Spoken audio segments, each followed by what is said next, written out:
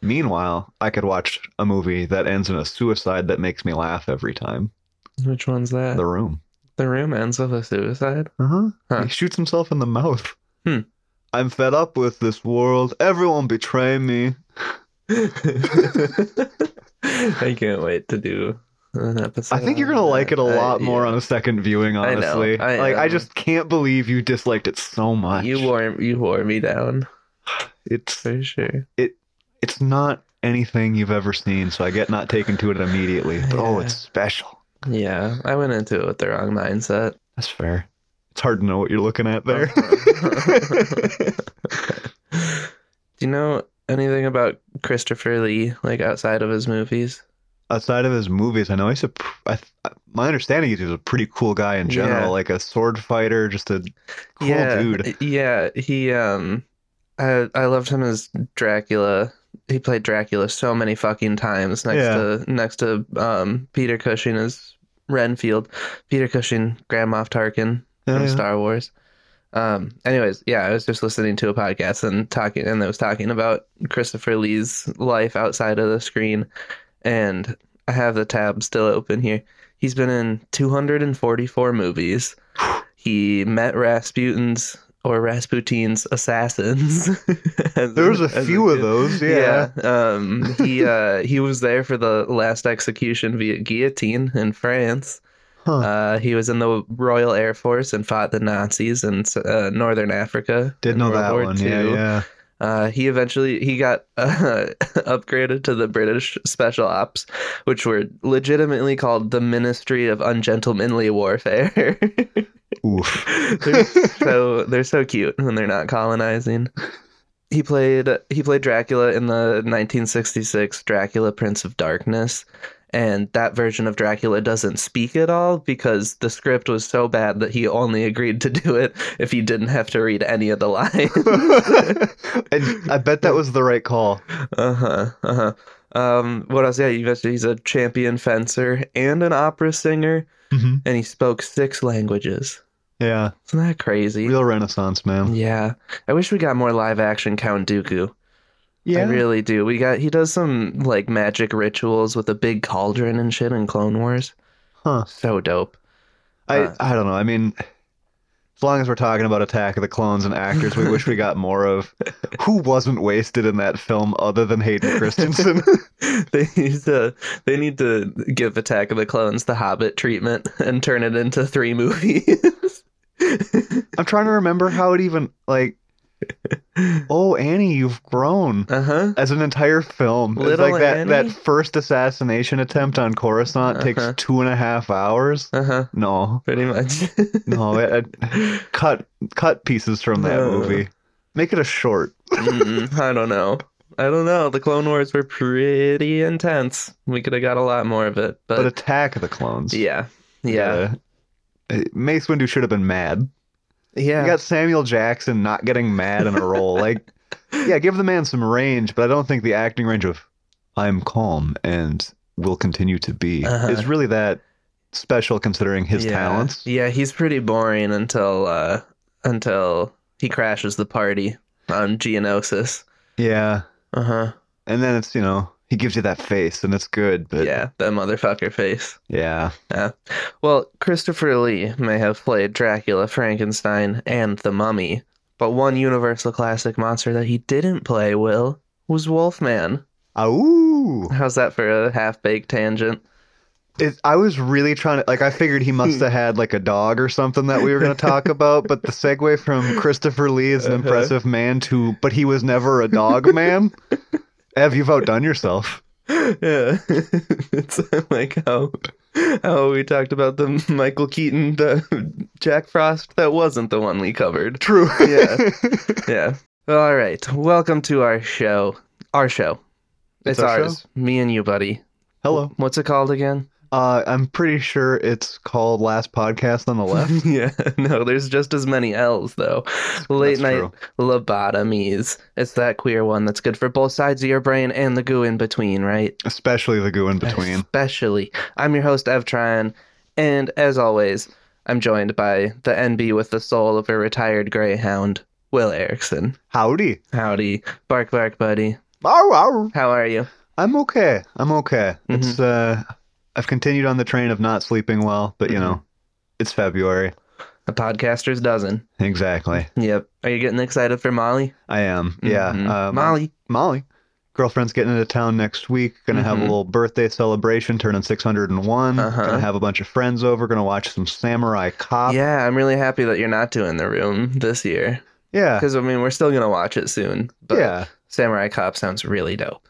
It's in the kind of the same vein of, oh my God, what were they thinking? And it just never stops feeling like that. Yeah. But it's an action movie, Uh-huh. so it's going to be fun. And it's called Samurai Cop. Yeah. You put anything in front of Cop. Well, you can put stuff after Cop too, like Cop Dog, Cop starring Dog. Chuck Norris. Yeah.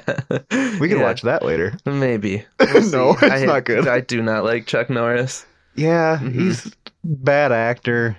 Like he has a charisma, but it's not mine. Yeah, I don't like it. I don't know what charisma it is. It exists. Yeah. I couldn't define it.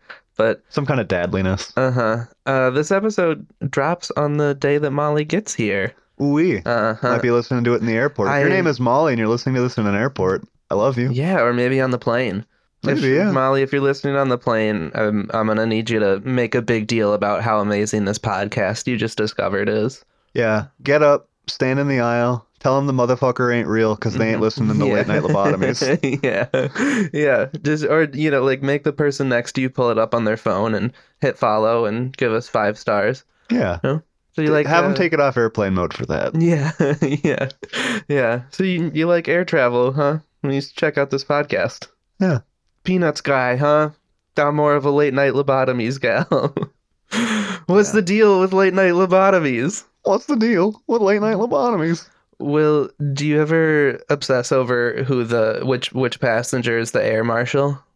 No, I never really think about it. I always try to, like Melissa McCarthy in Bridesmaids, but they don't have an air marshal on every flight. That's kind of why I don't think about it. I just assume they're skipping mine. Yeah, it seems like a dumb thing not to have one on every flight when, like, but to tie it back to last week, someone's always doing something absurd on a plane. Like the lady, like that interdimensional traveler lady who knew those passengers weren't real. Yeah. And COVID was a real rough time for airplane etiquette, and I think it's just very slowly going back to normal. But it's my theory for movie theaters too, and this guy that thought that he could boss me around at work yesterday just because he spends money there. I think people that, like, the more you pay to be somewhere, the more free they think they are to act however they want. Yeah. Like, I paid $350 for this flight. I'm not wearing my mask. I'm not sitting in the seat I paid for. I'm taking as many cookies as I want. Not using my headphones. I'm gonna fight a female flight attendant. Or the gay male flight attendant. Did you know it's mandatory for there to be a gay flight attendant on all domestic flights? Why? That's how it is. Yeah. Yeah. Yeah. Take that, the conservative movement. The gay agenda is in the air. Yeah. The gay agenda. It's all around you. It's in the chemtrails. You can't get anywhere without being stuck on a plane with The skies are turning the damn frogs gay. Yeah. That's why we need them up there so they can put their gayness into the chemtrails. They ascend to the heavens. Yeah. Before we get started, I got a weird customer update at work this week. This isn't the guy that I just told you about, Will. That one's, I don't know if it's like podcast level interesting. It's just some dickhead and you handled it correctly. Yeah. Yeah. But I had a customer last week who, not knowing this guy, seems like there's a 50-50 chance that he murdered his girlfriend. Oh. Yeah, he was sharing like so many details about their relationship and that she like seemingly vanished and all these specific details about where she could be and why he can't get a hold of her and how happy they are together. And Oh. yeah, he was saying that she like gave the wrong name on a form or something, and the authorities took that as she's mentally unstable. So they put her in a psych ward and have been moving her around different psych wards and hospitals, but he's not allowed to see her, or he's Hmm. he's not actually even allowed to know where she is.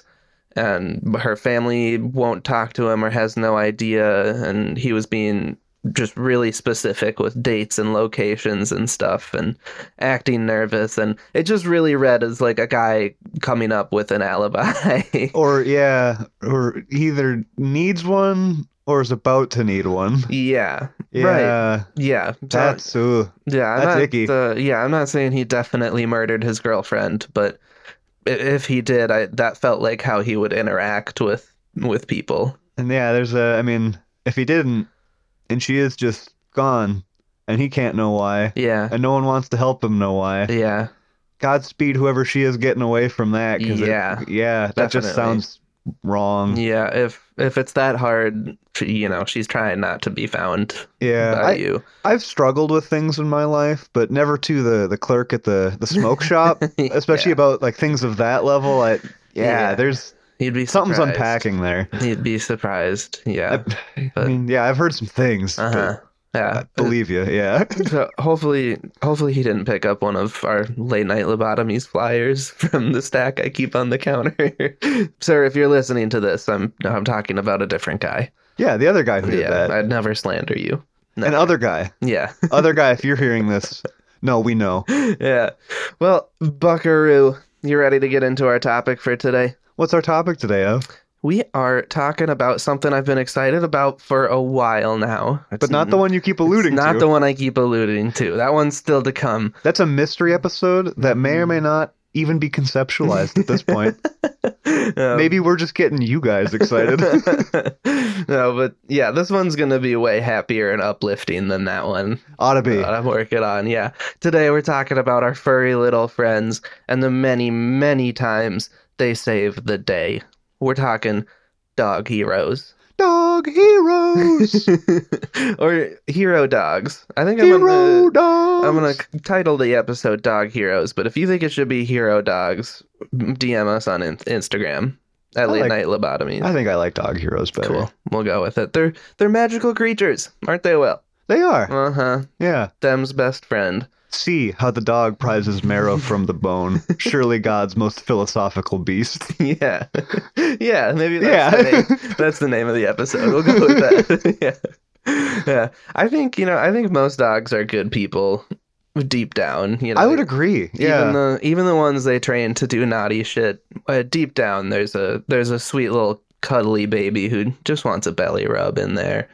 You know, even the ones trained by Nazis, Yeah. even those ones. Dogs don't get a choice in the political system they're forced into. Hmm. More than we don't, even. Yeah. There was this dog that was at a lot of the George Floyd protests that I went to, and she always had a little puppy t-shirt on that said, "I eat Nazis." Hell yeah. And I've always wanted to get that for Finn. But we're going to talk more about Finn later, but while I'm on Nazis, did I ever tell you about when Finn bit a cop? I think you have, but you got to tell I mean, Yeah. everybody now. So this was when I was in college, and this was obviously before I got sober and before, getting the Guinness World Record for highest alcohol tolerance. So I had passed out in the stairwell of my on-campus apartment, and I woke up to a cop and another student standing over me asking me questions. There's a lot more to this story, but I'm just gonna stick with the Finn part. Yeah, here. yeah. Finn's my 12-pound chewini, for those of you who don't know.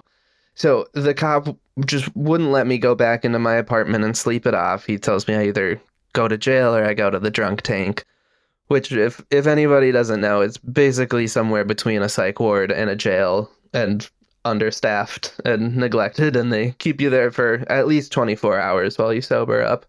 I had a psychological little break one time, and the ward beds were full, but the drunk tank wasn't full, so I got to Great. spend the night in there as a sober person, and that was It's a fun place. Yeah, it's like a cyclone of unhappiness. And we were, they always had Shameless playing on the TV, and I'm like, Whoa. this is a horrible show. That you couldn't pick a worse. Yeah, for this. There's so much fucking drug use in that. No, the one I was in, the TV had been broken. Somebody had thrown a chair at it at some point, I'm Great. figuring, but Makes sense. I saw a guy have a seizure in mine from withdrawals.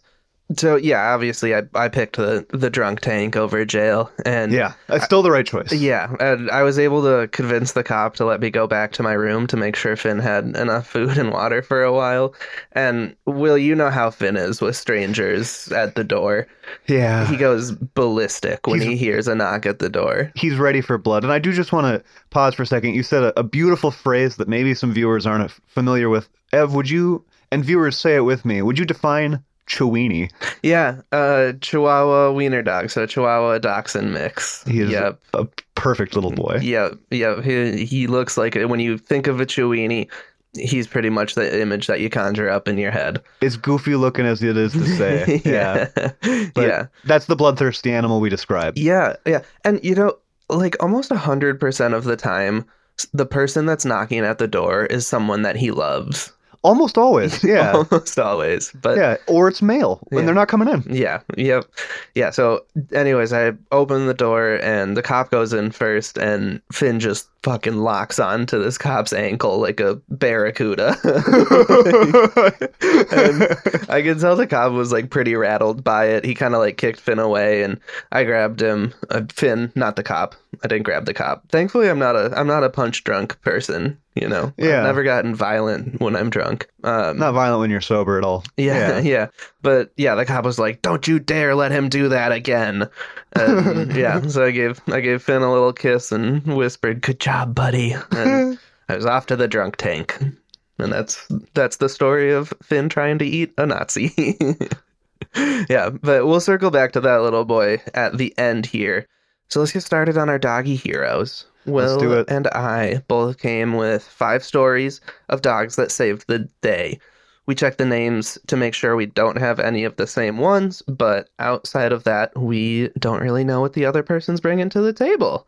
Willie, since I just told one of Finn's most heroic moments, do you want to start us off? I'd love to. All right. I am starting with an all-timer. All right. We're talking Bobby the Wonder Dog. Bobby the Wonder Dog. Bobby was a collie shepherd mix. Uh-huh. Real old boy. Mm-hmm. He was, as far as we know, born in 1921. Mm-hmm. Passed in 1927. Didn't live a good long time, but he was a very busy dog in that period. Mm-hmm. Bobby the Wonder Dog is remembered for having traveled probably the furthest of any individual animal that isn't a migrator. Okay. His family went on vacation from their home in Oregon to Wolcott, Indiana. Okay. Yeah, great. Everyone loves the vacation in Wolcott, Indiana. Yeah, from Silverton, Oregon to Wolcott, Indiana. These places could be made up, but like, it's a drive. Yeah. It's about 3,000. I mean, we'll talk the distance. But they drove out there, stopping at a rest stop every night. And when they got there, spent some time with their family. And old Bobby, young Bobby at this point, was attacked by 3 other dogs and scared away, basically. Okay. And they kept waiting for Bobby to come back to the house. But it got to a point where it's like, we got to go. Yeah. We don't know where this dog is. Yeah. If it comes back, our family will be here still. Right. But we got to leave without Bobby. Right. And so they did. They drove back from Indiana to Oregon. Sad. And about 6 months later, Bobby showed up. In Oregon? Bobby walked from Indiana to Oregon. If Bobby went the straightest path possible, 2,500 miles, probably more likely with some wandering, because, it's a dog walking from Indiana to Oregon. God. It's probably more like 3,000 miles. Yeah. But he showed up in rough shape. Of course. Rough shape. He traveled through the winter. Jesus. So from Indiana went beginning of winter into the spring of Oregon. Like he's in The Last of Us. Yeah, he really chose the toughest part of the year to wander back. Not that he was given a choice, but he couldn't have had much more to go against. And he got back, made the news. Everybody was so excited. Once he got some publication, people started writing in of like, I know Bobby. I fed Bobby for a day. And so they were able to build a pretty accurate map of how this dog traveled across the country. Oh my God. And what they, as best they can figure, the thing that makes the most sense is that when this family stopped at rest stops on the way to and from, Bobby was spotted at almost every rest stop they visited. He might have actually tracked their smell across the country. Jeez. I wonder if he knew he was going in the right direction the whole time, or just like it maybe happened upon their trail. That's the thing. Or was just wandering in a straight line for days and ended up close enough to home that he started to recognize where he was. Because, 2,500 miles at the shortest. Yeah. I could believe, a dog with a really strong nose, if this family eats something or throws something away or, makes some measure of themselves at every rest stop they stop at every night. A family on a road trip does have a distinct smell. Yeah. And like a dog that's really into it should be able to catch it. But at the same time, I don't know what it is to search by smell, but I feel like if I found the source of a smell, I'm looking for the smell of Ev. Yeah. And I find a pile of Ev socks at the rest stop. Yeah. I don't know how smell filters through space enough that your nose could go, oh, the next one's 80 miles that way. Yeah. That's still so... What a thing. He could probably tell which direction the smell was heading, but he had to have much lost time. What about the wind? Right. If the wind shifts back on you... Yeah. It smells like it's going... I mean, maybe dogs know how to smell that difference, but... Crazy. He did do it, apparently. Yeah. Crazy. Oh, that's awesome. I love that. I would be thrilled if, 6 months after I thought Finn died, he came back. Just showed up. Yeah. But yeah, all sorts of stories about people who took care of him. Apparently he spent a few days in Portland with the woman and was like in really rough shape. So she patched him back up. And then he made the last like tiny little bit of the journey home. It's just incredible. Yeah. Incredible. So smart. So instinctual, probably. Yeah. Not even that smart. His brain has probably taken up a lot of space with primal instinct versus intelligence. Yeah. Well, I mean, in primal instinct at that point, I almost feel like that opposes it. There's a certain level of figure out where you are and make do. Yeah.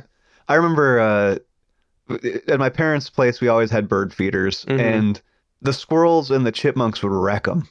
They'd climb up in there and they'd pull them apart. Whatever squirrel guard you got, they're going to fight it. And my dad would get really frustrated about it. And so he spent, I want to feel like 2 summers with a live trap. Yeah. And he would take them and live trap them. And he would drive them out to Hawk Ridge, named for its hawks. And he did some research, and it was something like, if you take a squirrel or a chipmunk like 5 miles away or something, it should still be able to find its way home. But Hawk Ridge is 15, so we're probably good. But, I mean, the thing I kind of wondered about that is, like, if you take an animal 5 miles more from home and you put it in an environment that it should survive, that is temperamentally the same, like, I assume those chipmunks don't just show up there and go, oh, we're fucked, and just give up on life and die. They probably make it. Yeah.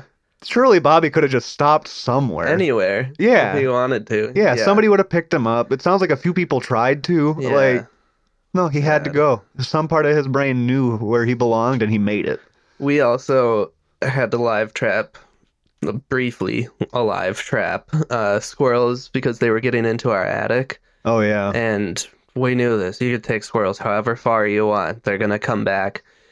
And I had to help my dad fucking drown them. Oh. We had a pond in the back, and it was just... I don't know why I had to help with this at like 10 Gonna years teach you old. something, Ev. Well, but he's not that type of dad, like he's not the you need to do this to toughen you up kind of dad. Maybe he just needed somebody to go through it with him. Probably, yeah. We just put the little cage in the lake and put a brick on it and come back to it later. Oof. Yeah, no, really brutal. I can't imagine. The only thing my dad that did that, like, I mean, doesn't even quite compare to that level, but there was one chipmunk that he was sure was the same one coming back. And so I just thought of another story about this, but there's this one chipmunk, and he's like, I think it's the same one. And so the time he caught it where he's like, I know this is the same one, he didn't like try to go for the face, but he just took a little can of spray paint and like spray painted the back half of it Yeah. red. So if it showed up again, like we'd Yeah. know. I think I said to him like, "Don't you think that's gonna make it more noticeable for the hawk Uh-huh. if we bring it back to Hawk Ridge?" Like, Yeah. and he just had this little smile, and I like this devious little smile. Like, you're right. Just paint a little target on his back. Yeah. Yeah. But there was another time with the live trap where he caught one, put it in the back of his truck, was gonna let it go because he worked pretty close to Hawk Ridge. Yeah. And just kind of forgot about it back there because when they're in the truck, No. no, not that bad. Okay. Forgot about it back there, as in like it sat through the day, Uh-huh. and so when he went and he brought it was the company truck. Yeah. He brought the company truck to a car wash to get it, washed and then the inside detailed. Yeah. Like they called him, "Sir, what do you want us to do with the squirrel?" Was it still alive? Yeah, it was fine. It was fine back That's there. funny. He just completely forgot about it before he dropped it off. That's funny. That's a first for that employee for sure. Yeah, detailing somebody's truck. There's a live squirrel in the back in Yeah. a cage. Sweep around it. Very northern Minnesota. Yeah. Yeah. Before I forget, here, there's pictures of all 10 of our pups that we're talking about today on Instagram. Yeah. For this episode, labeled in order. If you want to follow along and see those cute little fuzzy faces, we're at Late Night Lobotomies and eTryon77. Because, we're talking about so many fluffy guys. It's important to know what they look like today. Yeah. I mean, one of the best parts of a dog is petting or Mhm. imagining petting a dog. Yes, got to. Yeah. Well, all right. My first dog, I'm going to tell you about Ginny the Schnauzer Ginny the Schnauzer. from Long Island. It's Ginny the Schnauzer. Yeah, it's pronounced Long Island, not Long Island. Long Island. Yep. Mm-hmm. Yeah. Yorka. When I was looking for a dog before I got Finn, miniature Schnauzer was at the top of my list, but I'm happy that I settled for Finn. But Will, you and I are mostly dog people. We like cats, but I'm mildly allergic. You're moderately allergic. Yeah. But that doesn't keep us from loving the little babies still. We just have to love them from a little more of a distance. I love other people's cats Yes. so much. Yep. Yeah, when you don't have to clean out the litter box. Oh, I great. still do. Yeah. Now, shout out the last living situation when my stinky roommate decided that not cleaning the litter box meant his room shouldn't stink, so he put it next to the vent to my room. Oh, that's great. So I knew when they were fresh. Oh, God, that's disgusting. I'm so Yeah. happy you live here. Me too. Yeah. But Ginny the Schnauzer also loved cats. I have a feeling that a lot of this episode is going to make me sad because so many brave dogs have horrible upbringings, you Mhm. know. We'll see if I can make it through this without crying. I'll avoid those for you. You don't have to No, avoid I like them. mine. Mine are pretty good. Good. We got Good.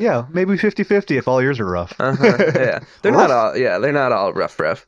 But Ginny was found in the closet of an empty apartment with her 3 puppies. They were all underweight, they were mangy, they were sick, but thankfully they went to a no-kill shelter and they were able to make a great recovery. People who run no-kill shelters are heroes in this story too. Yeah. Like if you Yeah. ever need a dog or if you find a dog and you need to bring it somewhere, Or if you just have a bunch of money that like you don't know what you need, yeah. but you can give something right Yeah. now and you want to feel good. Oh, yeah, throw some money in no kill shelter way. Yeah. Anything you definitely. can to support them. Yeah, vets are up there with dentists in terms of suicide rates, and I think that constantly having to kill dogs as part of your 9 to 5 probably contributes to that a lot. Yeah. I know. But anyways, a man named Philip Gonzalez adopted Ginny so they could help each other with their depression, and it took a while for her to adjust to life with a loving, caring owner, as it often does. But one day they were on a walk, and Ginny found her purpose in life, Will. She took off into, those like water runoff pipes that like run underneath people's driveways? Yeah. Yeah, so she took off into one of those and came out leading 5 stray kittens who were also underweight, mangy, and sick, just like her puppies were. Aw. Yeah. On their next long walk, she finds more cats. And the one after that, she finds even more. And eventually, Ginny's full-time job is rescuing cats in Long Island. Yeah. She would find them almost every time they were out on walks. And She would lead strays home where, Philip either brought them to shelters or just put food and water out for them if they preferred to live outside. She'd search alleyways, dumpsters, abandoned buildings, construction sites, and would almost always find some abandoned cats that needed a family. Aw. Yeah, and I don't know this for a fact, Will, and I'll actually fact check this, but Long Island seems like the type of place to be filled with stray cats. Yeah. You know? Yeah, that sounds right. Yeah. Did the movie Cats take place in Long Island? I think the story of cats exists in its own world. Cool. I don't remember exactly because there's so much mythology and lore and Yeah. nonsense to it that like It's like Cars. yeah, kinda. Yeah. Yeah, it's like this Cool. is definitely like a world. Yeah. Yeah. Yeah. But anyways, by the end of Ginny's life, she had helped rescue over 900 cats. Yeah. Crazy. Every day at 4:30 a.m., hundreds of Ginny's cats that she had met in town would show up for their breakfast. Every fucking day. So sweet. And animal behaviorists think that because Ginny couldn't keep her own litter safe and fed and healthy, that she was overcompensating for that when she had the opportunity to. Isn't that so sweet? That's crazy that an Yeah. animal could have the capacity to overcompensate. Yeah. Yeah. Ginny knows that you should always adopt. Yeah. But, yeah, rest in peace, Ginny. She passed away about 10 years ago. Oh, she's pretty recent, dog. Yeah. What a little angel. All right, that was my first one, Will. All right. All my dogs are coming straight out of the past. Straight out of the past. We're talking Yofi the Chow Chow. Yofi? Yofi, Yopi. spelled Jofi, Cool. came into her owner's possession in 1928. Okay.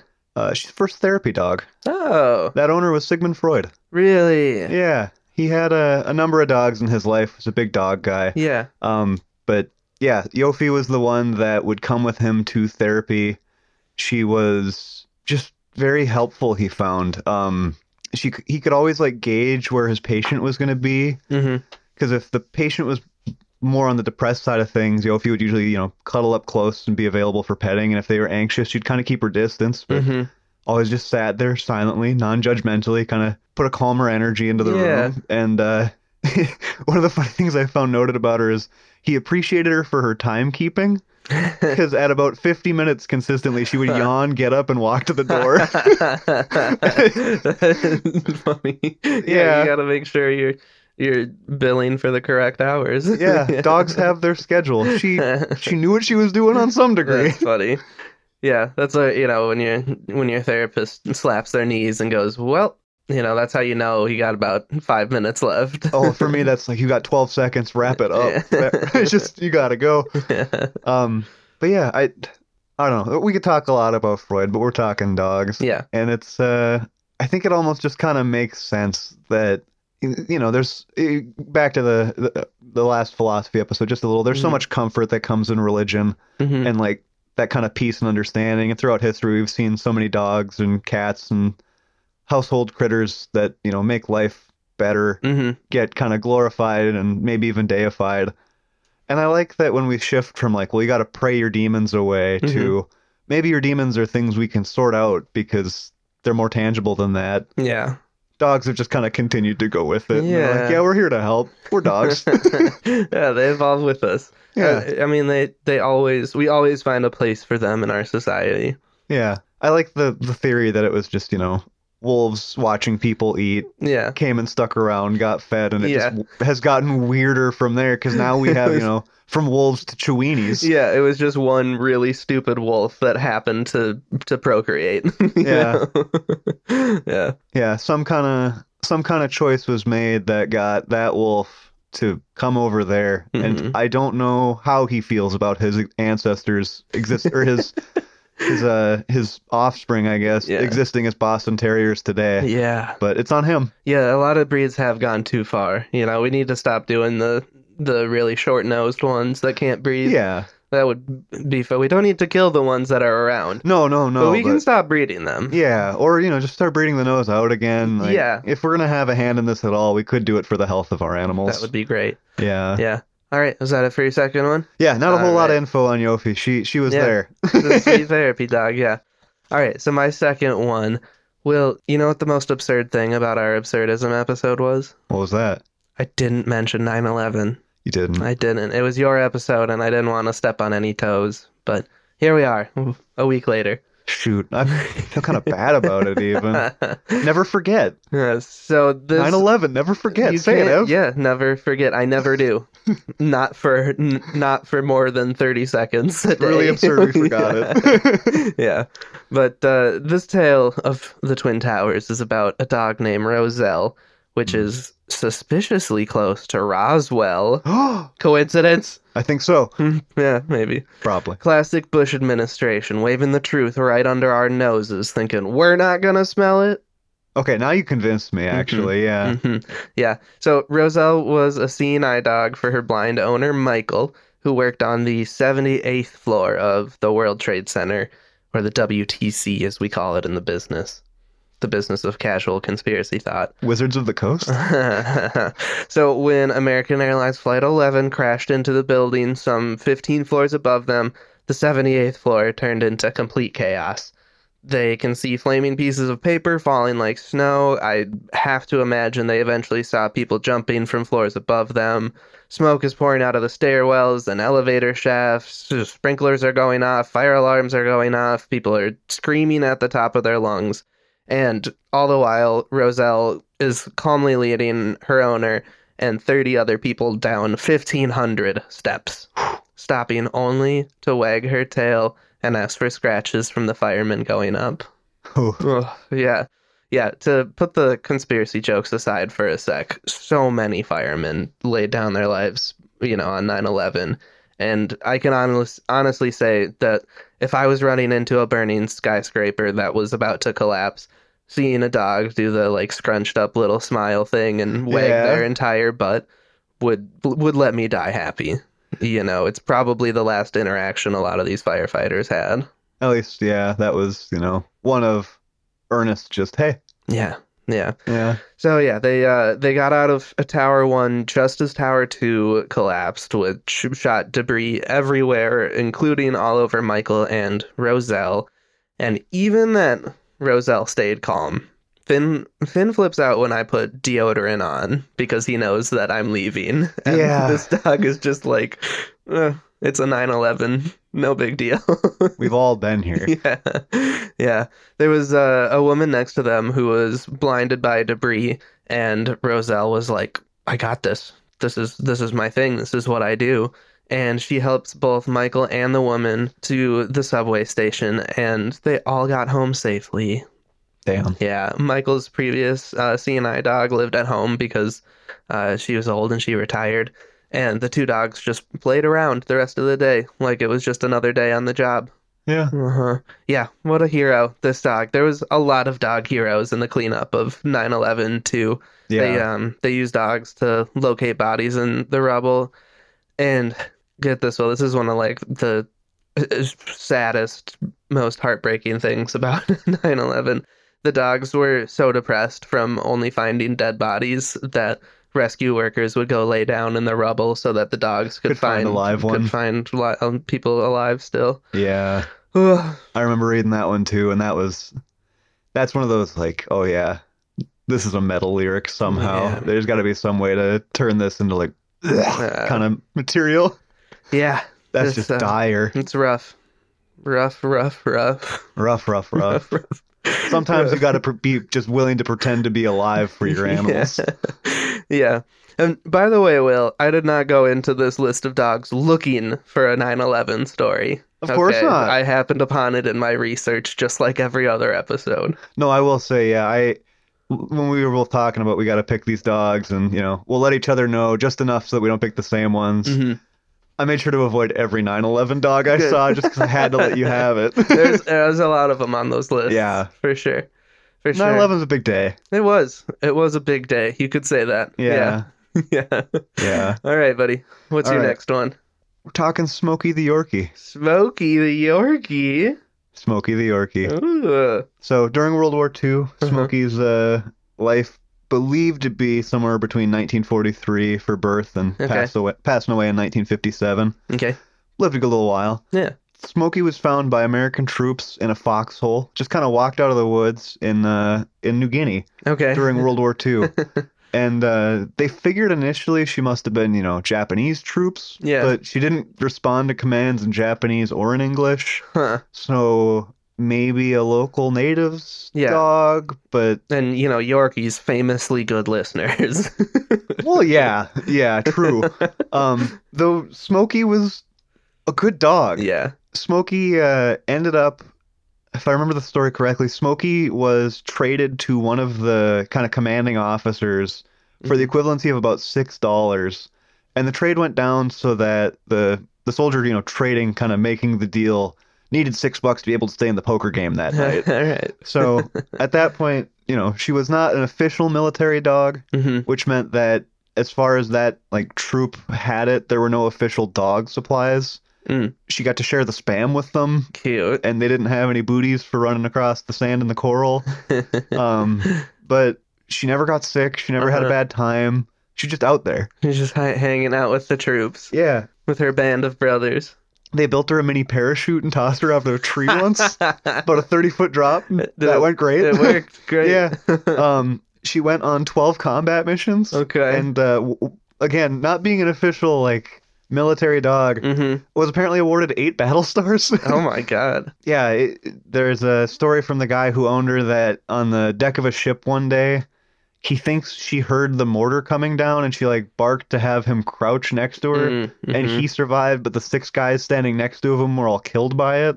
Jeez.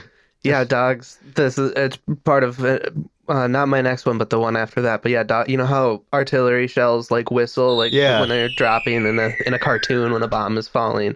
Dogs can hear that way sooner than we can, because of just such a high frequency, and they can be trained to warn us. I'm gonna share this story even though I'm failing to remember the details. I think it was my dad's uncle, but he was in Vietnam.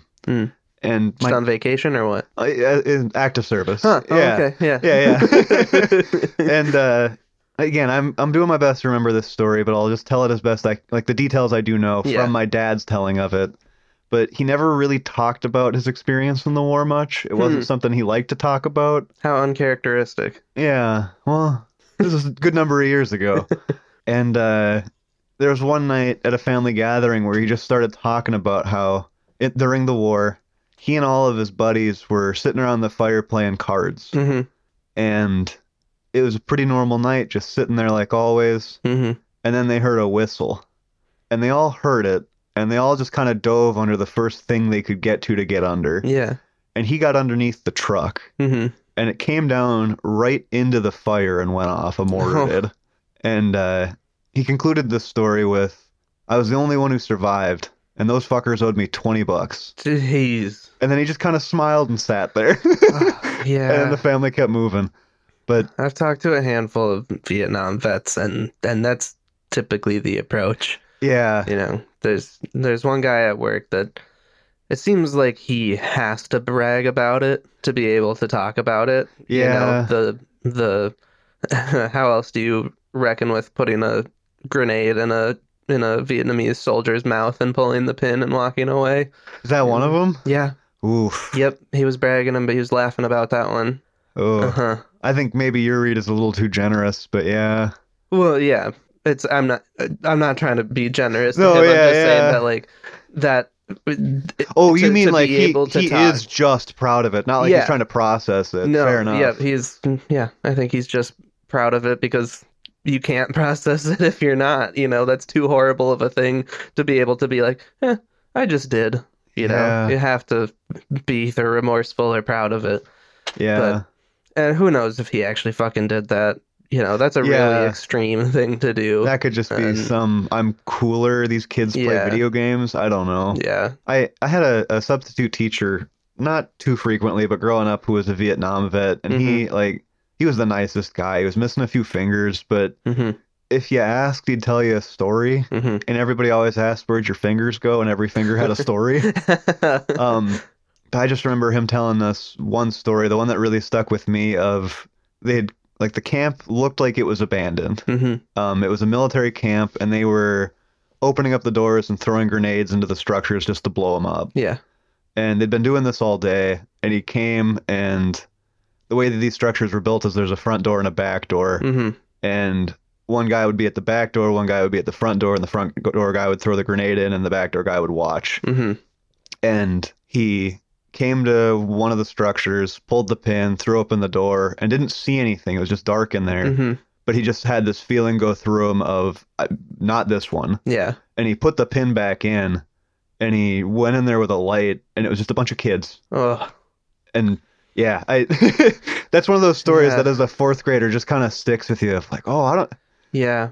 I don't know about this war thing. There's a lot of soldiers who didn't put that pin back in the grenade. Yeah. Too, Yeah. you know? Yeah, he didn't, as he tells it, he had no idea other than just this sneaking suspicion. And Yeah. the way he talked about those stories always was kind of the mindset of like, that wasn't right, but I was there Right. and I did what I did. Yeah. Yeah, not a lot of pride, but a lot of understanding. Mm-hmm. Yeah. A lot of these guys end up really hating the government. Yeah. Because of it, you know. We had a guy that a couple of Vietnam vets come talk at our school, and the guy was talking about how horrible the government is because he got hit by our own artillery shells. Yeah. You know, his troop was, you know, up further than they thought that they were, and they just fired, and, you know, people fucking died. And he got injured because, you know, military laziness. And not to say like that's on you and your guys by any means, but Mhm. just we all got to remember that is the point of war. Mm-hmm. If it's not going to happen to you and your guys, your job is to do that to their guys Yep. who are just like you. Yep. Poor and needing something to get paid for, and maybe Yeah. with some sense of nationalism after having it beaten into them. Yeah. Yeah. Well, all right. Okay. Yeah. Let's. So, back to Smokey the Yorkie in yes. World War II. Yeah. After getting out of the war, was a major entertainer, went on all kinds of TV shows and did all Nice. kinds of tricks. The last note that, I don't know, feel about this however you want. The family, the commander who bought her and had her entire life, when she passed, living in Ohio, so she made it from New Guinea to Ohio, Uh-huh. and they buried her in a World War II 30 cal ammo box. And I think that's great. I think that's great. There's something really goofy about it to me. Just a little, like, this cute, tiny little dog coffin for the dog who's seen and done it all. I don't know. love that. It's just weird. I love that. She was a little bomb, you know. Yeah. She was a little bullet of her own. Yeah. That's funny. Yeah. Our secret weapon, you know. A Yorkie. Yeah, World War III, they gotta go dig her up. Unveil Weapon X. They got the ghost of Smokey the Yorkie in Expendables 8. I imagine it's like the end of Indiana Jones, you know, where she just gets filed away in a huge warehouse full of boxes. Indy grabs a box of ammo because the Nazis are coming, shooting. And he grabs the box and flings it open, and there's just a Yorkie smiling at him in there. He throws it at the Nazis. You know? Go, Smokey! You know? Sick balls! All right. Was that it for Smokey? That's enough for Smokey. All right. My next fluffy hero. Well, some of the most heartwarming videos that I see online are dogs and babies who love each other. You know, like a old gray German Shepherd who just snuggles up with a baby and is all protective of them. So cute. Finn would never bite a baby. You know, he and my niece got along great when they were both babies. Yeah. Uh-huh. He's a gentleman. He'll wait until a kid is a good 4 years old before he'll bite them. Yeah. Yeah. I wonder how he draws that line. I wouldn't want to risk it either way. He just doesn't really like fuck with things that are his size. You know, like he's always been cool with cats and small dogs, Yeah. babies, you know. There's been a few small dogs outside, but that might just be the larger attachment on the leash end of them. Yeah. And there's a person with That's what I them. mean. Yep, Yeah. Yeah. Well, okay. This story is about a little baby named Finn, but this baby Finn is an actual baby, a human baby, and his best friend and protector, Killian, the Black Lab German Shepherd mix. Killian and Finn's parents like to go out a lot. They're getting out there. They're keeping that spark alive in their marriage. And they've been using the same 22-year-old babysitter named Alexis Kahn since the baby was first born. He was about 7 months old at this time. Killian is such a good boy. Yes, he is. Yes, he is.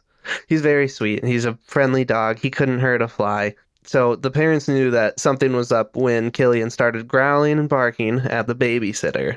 He would pace back and forth in front of Finn and growl at Alexis if she got too close to the baby too fast, and even attacked her on one occasion. Had to be held back from attacking her on multiple occasions, too. So the family is thinking, okay, the babysitter is probably just not being nice to the dog. She's trained as a babysitter, not a dog sitter. Understandable. Shitty thing to do, though, so it's got to stop. Yeah. Right? So they decide that they need to get some proof before they can jump straight to firing her. So the next time that they leave the house, one of them hits record on their phone and hides it under the couch. And they thought that they would hear yelling at the dog, but instead they heard Alexis screaming at Finn, the baby, calling him horrible names, yelling at him to shut the fuck up, and the sound of her slapping and shaking the baby. Oh my God. Yeah. And who was there plotting his revenge the whole time, Will? Good old Killian, Kill him. who not only ratted on Alexis, but the family just straight up had to hold Killian back with all their might to keep this dog from taking a chunk out of this bitch's face. Yeah. Yeah. I'd have a hard time holding back. Yeah. I wish the parents came home and Killian is just like sitting there with a bib and a big old tummy, you know, just fucking covered in blood. Oh. Yeah. So the kiddo got checked out at the hospital and thankfully didn't have any lasting injuries. And Alexis was charged with and pled guilty to assault and battery, served the maximum of 3 years, and was placed on the National Child Abuser Registry. What would that's Yeah. I don't want to speculate on it because it's just going to be the saddest thing in the world. Yeah. I'm sure there's like something deeply wrong with her, but what makes you want to be a babysitter and do that? Right, and she had been a babysitter for a long time too. She had a clean background check. Her references were good. Yeah. So shouts out to Killian, like, because really, like, who knows how many other kids he saved by trying to fuck this bitch up. Yeah. You know, he's probably a lifesaver too. You can't just go shaking babies like that. Yeah. You know, their babies are really easy to kill. Yeah. Yeah. They're little things. Trust us. We covered Hellraiser 9 in October. You can kill a baby pretty easy and for no reason whatsoever. And off screen and just for the sake of your shitty, awful movie. Uh-huh. Yeah. But yeah, Killian went on to be a therapy dog after that. This little guy saving lives all over the place. But I think this is an important point that this story makes. Don't trust people who your dog doesn't trust. You know, like, except for me, because I can't get through life trusting only like 10 people. But yeah, Finn don't trust nobody. No, not at all. But I think straight ladies, especially, if you bring a guy home and your dog is not fucking with him, you tell that man to go home. It's time to go home. But you don't need to be fucking a guy whose DNA smells evil. You know? And if you're one of those people like me who claims that your dog just doesn't like men, take an afternoon and think about what type of boys you're hanging around with in life. You know when your dog is looking at you going, really? This guy's who you invited over? But yeah, okay, that was the tale of Killian, the baby saving lab. I'm glad that you brought that up as far as, you know, dogs have this judgment and we should trust it, because now I'm going to talk about my favorite member of the White House. Oh, yeah? Well, former member. Talking Commander Biden. Commander Biden. Commander Biden is a German Shepherd who entered the White House in 2021. Mm-hmm. He was not the first German Shepherd that the Biden family brought to the White House. Yeah. Major was there before, but Major kept biting people. Hell yeah. So he got sent to live with some friends out of state. Sure, yeah. As far as we know, that's actually true. That's what they do with enemies of the state. Yeah. He's in fucking Abu Ghraib. He's getting tortured. No, I like to imagine he is the torture. He trains his dog to bite people in the White House. He's a prestigious biter. Yeah. That's great. But yeah, Commander has since been removed from the White House late last year. Mm-hmm. He has an admitted 11 reported bites. All right. Though there's a lot of sources that would imply that number is probably a great deal higher. Well, yeah, I mean, you don't really want to go, excuse me, Mr. President. I know you got a busy day, but So here's like part of the reason I picked this is just getting into it of like what is the deal here? What is who gets to say what as regards to how this all works out? yeah, Because like, all right, you had one dog that bit people, so you got a different dog that keeps biting people. yeah, And there's some stuff that like due to the free information like place we live in with a lot of White House reports, these aren't like, oh, he nipped somebody on the hand. There's one where it's like he clamped down on somebody's thigh. this would have killed Mitch McConnell. Yeah, yeah. Mitch, invite Mitch over. Yeah, That's why Commander's there. I'll change my 2024 bingo thing to Mitch McConnell dies at the hands of Commander Biden. That one's getting tougher now, just because he's not in the house, but he's alive. Uh-huh. So yeah, he just keeps biting members of the Secret Service, and the way that it checks out is that the dogs are the responsibility of the Biden family. Yeah. Secret Service has to work around them. They are not to be in charge or expected to be in charge of these animals. Okay. So like the Obama dogs, Mm-hmm. those were the Obama dogs. Yeah. They didn't cause issues like this. Beautiful dogs. Very cute dogs. The Biden dogs, this is on Joe and Jill. Mm-hmm. They got to be fixing their shit. And they just keep getting different dogs from friends that bite people. Yeah. So looking into what Secret Service can do about it and how all of this has gone, the Republicans have had an answer. Mm-hmm. I believe it was a Republican rep from North Carolina was sending out letters to Joe himself, Joe Biden, and then like the federal employee directors of like, hey, this is a health and safety violation. Yeah. Like these are federal employees. Thousands of people potentially work here and are being bit by animals. What are we doing about that? Yeah. And so some people are like, well, you can invoke OSHA. And you look into that, it's like apparently OSHA doesn't like OSHA's something you gotta agree to. Yeah. And- I don't know if OSHA can have jurisdiction over the White House. They literally don't. Yeah. Like unless the White House says, come on in and do it, they Uh-huh. don't, and they're not gonna. And so then like looking into it a little further, a lawyer is saying, all right, so here's the deal. If you're a federal employee being bitten by one of the president's dogs, you can file for workman's comp. Mhm. But because of all these protections around being the president and how this shit works out, that's all you can do. You could never actually sue him for this. Yeah. Okay. Yeah. So, yeah, if dogs have some sense of who bad people are, the shepherds in the White House are just Yeah. popping off left and right. I think maybe the White House is full of some unsavory folks. I don't know. That could be going Yeah. too far, but I'm not a big fan of the Bidens or the government in general, I don't think. Uh-huh. Yeah. What's worse is, I think that Trump could honestly like sick a German Shepherd on Greta Thunberg or something and get away with it, you Yeah. know? Like- Yeah, because then he'd be showing how strong a man he is. Yes, against Yeah. that teenage girl. Yeah.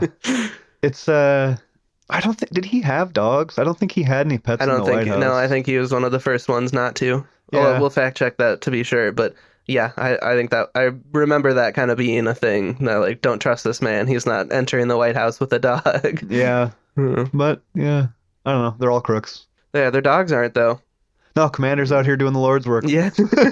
I wish I could bite people at the White House. I keep trying, but Yeah, I'm amazed that they keep letting you come home. they just keep shooting at my feet. Yeah. Well, you're quick. I am quick with my gesture shoes. Yeah. Yeah.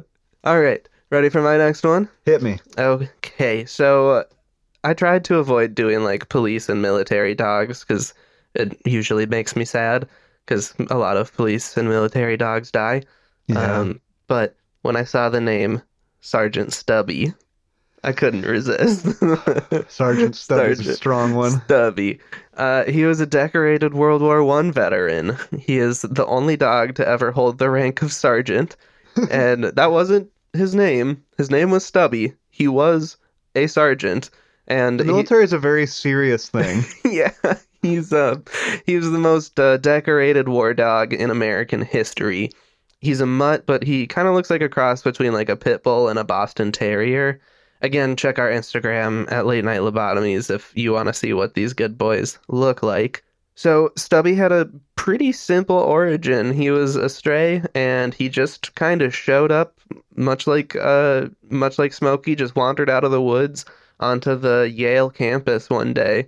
And this was at the beginning of World War One, so soldiers were training at Yale, and the soon-to-be sergeant just kind of, yeah, wandered out of the woods, started hanging out, catching some vibes, participating in drills, you know. This U.S. military thing seems like a good idea. I think I'll join y'all. Yeah, yeah. They named him Stubby because his tail was clipped, Hmm. and yeah, I hate when they do that to pit bulls. Yeah. It's so sad. Yeah, the military though does snatch up a lot of people in college. Yeah. A lot of people in high school too. But anyway, so he trains with these soldiers who are preparing to deploy to France. And when they were going to leave, a private hid Stubby in the cargo on on the ship they were taking. And a commander did find Stubby, and while he was deciding how he was going to get rid of this dog, Sergeant Stubby gave him a salute. and, and from then, and from then on, you know, he's one of the boys. So the soldiers. Yo, The, bro, look at this dog. He saluted me. right? Can you fucking imagine? Like you find a dog tucked behind some crates. You make eye contact with it, and it makes eye contact with you, and it's awkward, and you don't know what to do. And you know, you're the commander. You shouldn't have a dog here, and it fucking salutes you. The military is a very serious It's thing. so funny. But yeah, I guess the soldiers had trained Stubby to salute. You know, like when a dog like rubs its eyes, Yeah. kind of. He just raised one arm and gave a little salute when. Can't be too much tougher than teaching him to shake. Yeah, yeah, definitely. So they get to France, and Sergeant Stubby heads straight for the front line with the rest of the 102nd Infantry Regiment. And this little chunky monkey was just fucking fighting in the trenches. And I mean like fighting in the trenches. Yeah, yeah. I think World War One is the last war in US history that I'd ever want to fight in. You know, you just fucking mucking around in trenches and Oh, it's the most you horrific war ever, losing- maybe. yeah, for American history. yeah, you fucking losing your feet to gangrene, and there's chemical Oh, warfare. There's fucking rats crawling in and out of your buddy's eye sockets. I thought when you said it was the last war you'd want to fight, and I thought you meant like every war after somehow seemed worse to be. Oh, part no. of. No, yeah, No, I no, get yeah. what you're saying. No, now. it's yeah, no, yeah. World War the One was worst. quite literally the pits. Yeah, no, if you were lucky, you know, you peek your head out of the trench for half a second and get the top of your head blown off. Yeah. But I would rather do World War One with a dog than Vietnam without a dog, though, I will say. That checks out. Yeah. I'd rather do most things with a dog. Mm-hmm. Yeah. So, okay, they say most dogs are as smart as like a 2 to 3 year old human child, but let me tell you, Will, I don't think that I've ever met a 2 or 3 year old who could do the stuff that Sergeant Stubby could do. Hit me. Yeah, so here's some of his accomplishments. Germans, right? Very distinct smell of sauerkraut and bratwurst, and at this time, probably some almost ripe fascism. Yeah. Stinking like schnitzel. Yeah, Yeah. yeah. Stubby saw a man in a regular U.S. Army outfit, but he listened to his nose, and as his obituary states, Stubby bounded out of the trenches and recognized German. Yes, he caught a German spy, and it was catching that spy that got him bumped up to sergeant, and local women made him this dope jacket from a chamois hide, which is like a alpine antelope goat kind of thing. I'm happy I looked up how to say that because it's spelled Chamois, and I had about 4 different ways of saying it. Chamois. And chamois was none of them. Fair. Yeah. Anyways, so yeah, he has this sick jacket now, and he's just covered in medals. They love giving this dog medals. They're giving this dog medals right and left. Who doesn't love saying good boy? Yeah, right? Good boy. Yeah. So he was on the front lines for 18 months. Damn. He was a part of 4 offensives and 17 battles. He and the platoon were stuck in the trenches for an entire month. And stuck in the trenches. Bullets firing overhead constantly, day and night, without a stop. You can't stick your hand up without it getting blown off. And so, like, when you get pinned down in a video game and all you can do is wait for the guy to have to reload? Yeah. It's like that, but it's real, and the guy doesn't reload for a month. Because he's got 4 buddies and they coordinate. Yes. Yeah. Yeah. Yeah. And yeah, all you can do is just sit there and fucking rot in the mud. Yeah. It's disgusting. So gross. You would never be dry. Like your feet just fall off. Your feet die after just sitting in mud for a month. Ugh. But he was able, like I mentioned earlier, he's able to hear artillery shells before the soldiers could, and he was able to alert them when to duck and cover. So saving so many lives just doing that, or helping people from, shrapnel injuries and stuff. He helped locate dead and wounded soldiers in no man's land. Ooh. He got wounded by a German grenade, got patched up, and went back to the front lines as soon as he could. Will, you're a fellow gamer. Yeah. You can conjure up that type of grenade in your mind right away too, right? Yeah. The German ones, the stick ones. Yeah. Yeah. The pineapple. Yeah. What else? He got mustard gassed and lived, and when he recovered from that, he got his very own custom gas mask. And now that he, tangoed with some mustard gas, he knew what it was, and he could warn his brothers in arms. Damn. Before it came. There, like, World War One, there had to be mustard gas somewhere on the battlefield at almost all times. And, the wind decides where it's going and how fast. So having a head start on it had to save countless lives. Mustard gas is a really fucking nasty thing. It's to do. It melts your insides, essentially. Pretty literally, yeah. It just wears them away into goop. Ugh. You're not going to get better from mustard gas wounds after a certain point. Mm-hmm. Mm-hmm. Oh, God. Worst war to fight in. Yeah. But like... As compared to the fun wars to fight in. Yeah, right. Yeah, Vietnam was a blast. Yeah. As we mentioned. Yeah. But as old Salamanca would say, Will, Sergeant Stubby was a real old bastard. Yeah. I know. And this old bastard survived the entire Great War. Good boy. Yeah, he beat those Germans into submission, and they're never coming back. Nope. Never. Yeah, he returned home a hero. And World War One was so great. Why isn't there a sequel? Yeah. This is the only dog I talked about today that is legally a hero. If you lived in America, your town probably had a parade led by Sergeant Stubby, and if it didn't, it probably had a parade that Sergeant Stubby was in. He just fucking nationwide tour. He won even more medals. He met Woodrow Wilson, Calvin Coolidge, and Warren G. Harding. Do you think he tried to bite any of them? I hope so. I hope so. Everybody forgets about old Warren G. Harding. Well, not Sergeant Stubby, though. No. Not Sergeant Stubby. He died in his sleep in 1926, smothered by an ambitious German art student.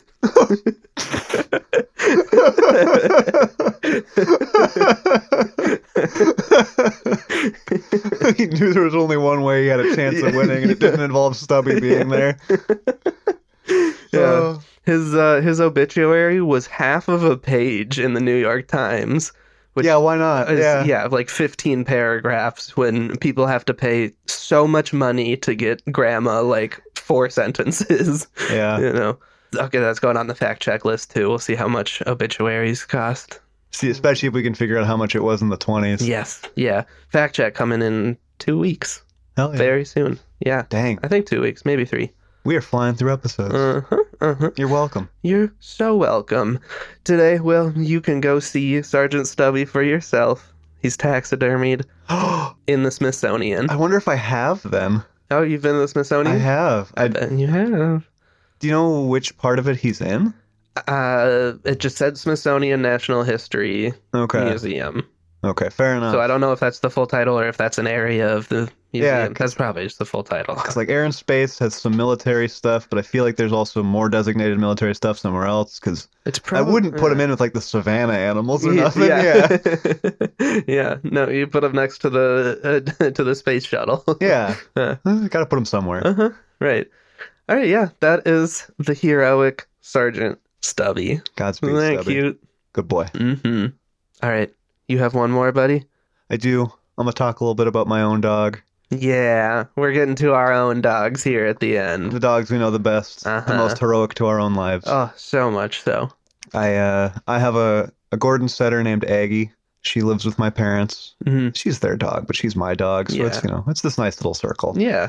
But she is, I think, 8 years old now. Hmm. Got long black hair, got those brown eyebrows. She's soft like satin. Just the sweetest dog. She's very aloof. Hmm. She doesn't like to sit and cuddle, but she'll show up every minute or two, just to like check in on you. Yeah. Maybe get a scratch and Yeah. then disappear. Let's do a drive-by. Yeah, Yeah. yeah. She's a very drive-by kind of dog. Uh-huh. She likes to lay in the most incredibly uncomfortable positions. Hmm. I've never known a dog to work so hard to be uncomfortable. I don't know if I taught her that, Uh-huh. but she's got some kind of weirdness to her brain. But she's got a lot of kind of weirdness to her brain. She doesn't do it as much as she used to, Hmm. but especially when she met people, her thing was if you got down and low with her, which she'd want you to do, Hmm. she'd take her lips and push them into your lips. And not to lick you. She's not Yeah. a kisser. Yeah. Other than that, Yeah. people would come over and she would just She just like a boops ya. magnet. No, not boop. Mm. She'd stick. And if you Okay. tried to pull away, she'd push. Like, like when you take two fingers and you just push against your temple, Uh-huh, sure. like you can feel like that pressure. Yeah. Yeah, like she's pushing. Hmm. She's pushing right into your mouth. You can't escape. She needs to get a good whiff of whatever's coming out of you. That's funny. Yeah, she came from a kennel called Clear Cut Kennel. They Mhm. they breed for hunting. She's Mm. not a hunter, but she probably should have been. Yeah. Her favorite activity is to be outside chasing birds' shadows as they fly overhead. Right. Just all forth back in day, just God. chasing shadows. Love a dog that can entertain itself. Yeah, she's great for that. She doesn't really she likes us. Mhm. She likes me and the family. Hmm. I think one of the weirdest things about her is my buddy John. Shout out John. Yeah. That's her favorite person. He comes over every other time I drive home. Hmm. So every 2 months or so, That's so funny. but he's her favorite. God. And that's just because, Versus the people that, feed her every day. I think a big part of it is, especially when she was younger, when she was a lot more rambunctious, she's settled out a lot at this Mhm. point. But we'd have John over, and he would just beat on her. He would just toss her around like Yeah. a wet noodle, and she loved it. Yeah. I'll play rough with my dog. I love tossing her Yeah. around, but not never in a way of oh, I don't know, this goes too far. I say it's really Uh-huh. just in the most acceptable way. He would just pound on her. Yeah. He was just mean. Yeah. And she adored it. Uh-huh. She was having the best time of her life. And that's kind of her. She's an extremist. I used to take her to the dog park every now and again because she used to be a lot more social. Mhm. My grandma's got little dogs that are very mean, and they've kind of turned her off of little dogs at this Mhm. point almost entirely. Her favorite thing is just to run. She wants to be chased more than anything, but she will do a little chasing just to feel it. Mhm. Trying to get her inside the house as a puppy was a nightmare. Because you're trying to grab her, call her, come on, Aggie. Yeah. And you reach out and she's 10 feet away already. It's oh, no, this ain't a game. You Yeah. need to come in. It's Yeah. 10 below. Get over here, animal. Uh-huh. Nope. But one of my favorite memories of bringing her to the dog park is she's just running. There's people who are throwing balls for their dog, Mhm. and she's not chasing the ball, she's chasing the dog. And the dog comes back and drops the ball, and the owner throws the ball, and the dog Mhm. runs. And at some point, the dog gets worn out, and they leave. Mhm. And then somebody else is there throwing a ball for a dog. Or there's just a dog who's just running in circles, and Yeah. she's just playing with them. And she's just running and running and running and Uh-huh. running.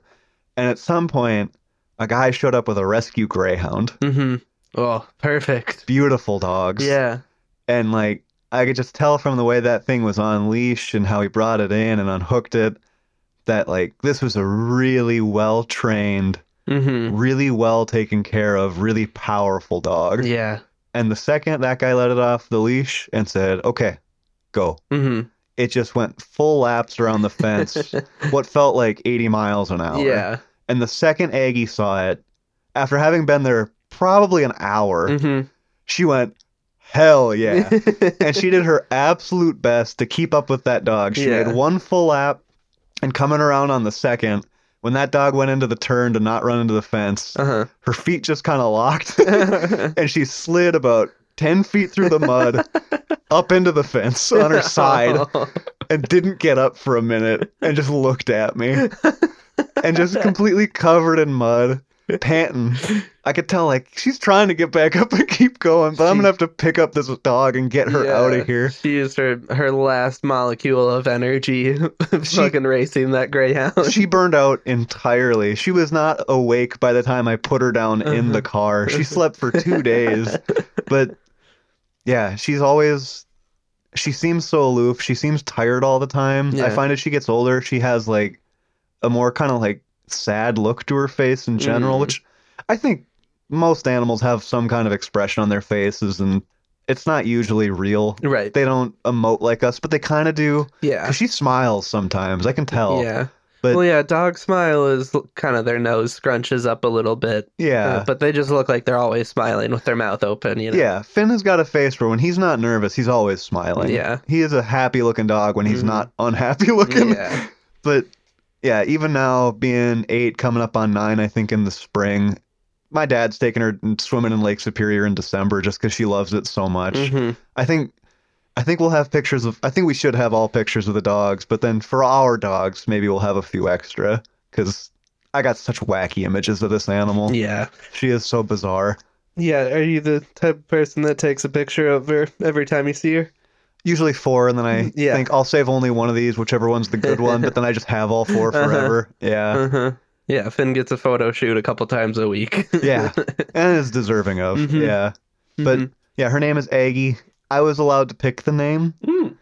And so the 2 options I gave to my parents were Flopsy Mopsy Marshmallow and Bagul. Okay.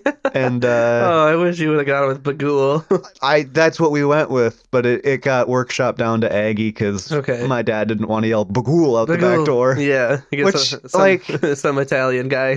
What did you say? Well, it's the name of the demon in like Sinister or something. One of those like one of the really dumb Blumhouse or Blumhouse wannabe ones. Yeah, where Bagul is not a scary name. It really it's isn't. so goofy. I think you're right. I think that is Sinister. If it's not, come back for the fact check. Yeah. Yeah, but I thought that was the dumbest name for a dog. And then Flopsy Mopsy Marshmallow, just like that one was directly because I want my dad to yell some part of that phrase out the back door twice a day, every day. Yeah. But yeah, we got it worked down to Aggie. Her breeding papers say Lake Superior's agate, so it's Aggie is agate, according to my mom's end of it things. But yeah, I've never known a dog to be so independent. She really doesn't give a shit about nobody unless she chooses to. Yeah. And I love her so much more for it. Yeah. Oh, I love that in a dog. You know, as much as you want them to be obsessed with you. Yeah. It's really special to see a dog that can just take care of themselves. I wish she cuddled with me the way Finn will at night. That's the only thing I would ask to change about her. But that ain't ever going to change. And then because I know that, she just gets to be perfect. Yeah. Yeah. Oh, what a sweetie. I hope I get to meet her. You will, yeah. We'll get up there when it's a little warmer together. Yeah, definitely. Definitely. Well, is that it for Aggie? Yeah. Okay. All right. Well, my final dog hero is my personal hero. My role model who's somewhat silently been here with us for every episode of this podcast. The one and only Fin. Ironically, he is not in the room for this one. He's out with an injury, so he's on the couch with a blanket over him. Benched for the season. Yeah, I think he just pulled something in his leg. Yeah. But it does scare me because it's his front right leg that's hurting. And both my childhood dogs died of bone cancer in their front right leg right around Finn's age. They were golden retrievers, though, right? They were. Yeah. Yes. Yeah. Finn's... He's a genetic freak, which actually works out better for him in this situation. Yeah. But, you know, a lot of people have said that this podcast makes them feel like they're hanging out with us, you know, which is amazing, and that's what we're going for. But remember that when you're hanging out with us in your mind, there's also the sweetest, sleepiest little man curled up under a blanket hanging out with you, too. He's hot at the exact perfect temperature. Yes. And he's in your lap. He comes pre-warmed. Yeah. Yeah, he's my favorite little buddies, and I have a lot of little buddies, but he's my favorite. But I wonder how many times we've said Lil in this episode. I've probably said it. You said it a good number of times. Yeah. We'll see if I have the patience to fact check that one. See. But Finn being a hero starts off pretty heavy, so trigger warning for animal abuse, self-harm, and suicide for that. Isn't that fun? Yeah, don't worry though. I promise this all ends on a happy note. Finn and I are both still here recording this podcast. So NBD. No, it's a big deal, but It is. you don't need to be sad about it anymore, because I'm not. So Finn Cooper Tryon, formerly just Cooper, the Chihuahua Dachshund, the Chewini, named after Finn from Star Wars, way before they did my boy dirty. I got him right after Force Awakens came out. So Finn was a pretty dope character back then. He really, they were setting him up to be really fucking cool. Yeah. Look how they massacred my boy. But yeah, I just found out his birthday. Oh. Finn's birthday, not John Boyega's.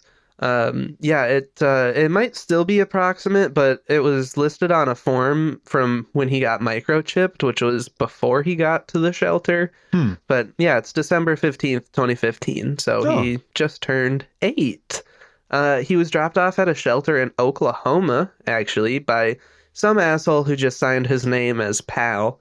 It's a game of telephone, between the person that was there when he dropped Finn off and then to me, So all I know about this guy is that he brought Finn in and half-assed some paperwork, kicked Finn peed, and he walked out.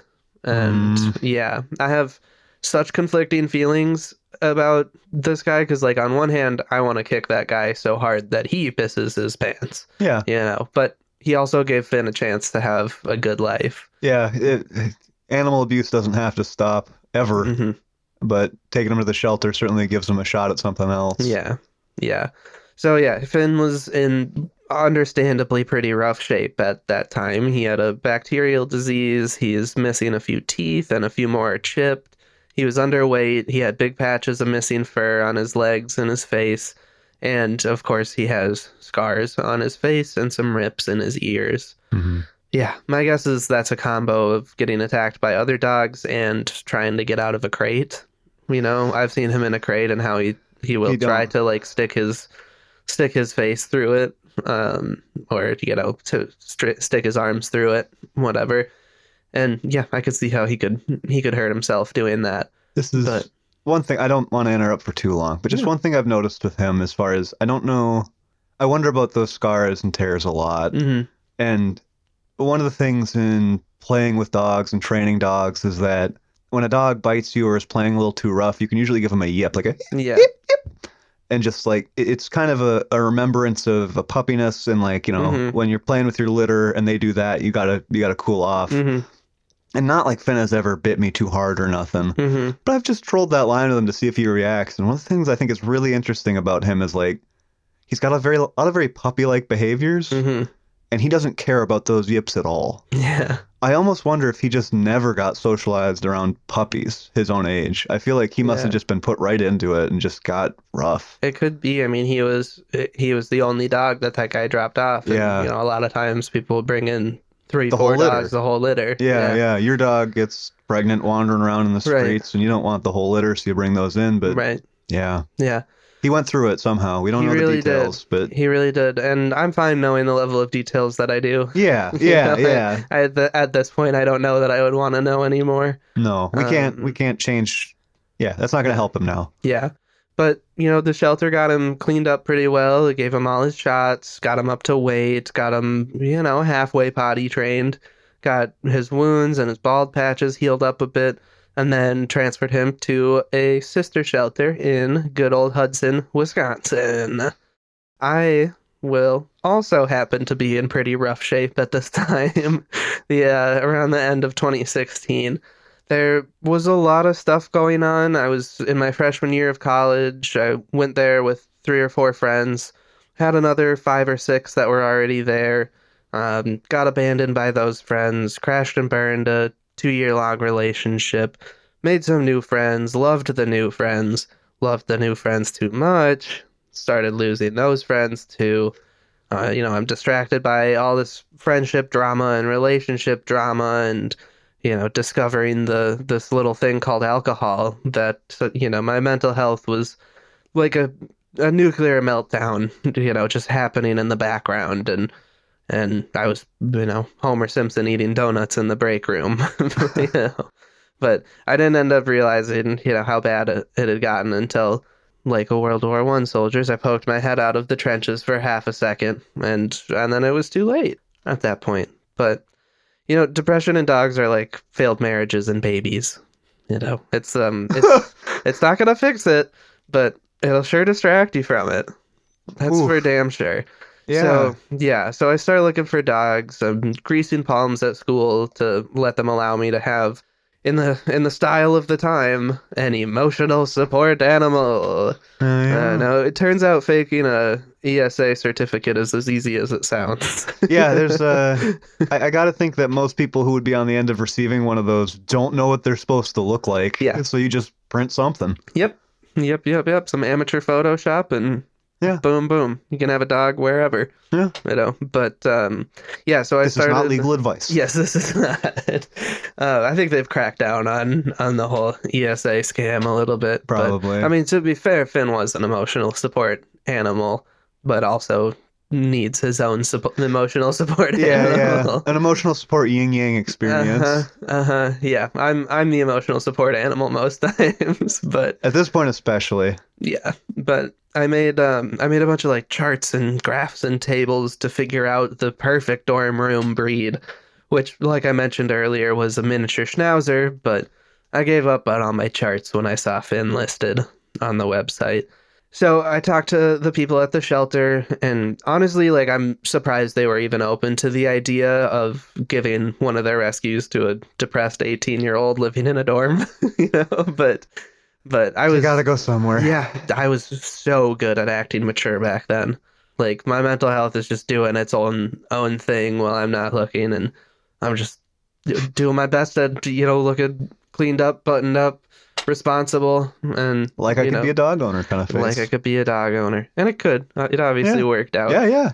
But, so, okay, the first time I met him was at his foster home in White Bear Lake.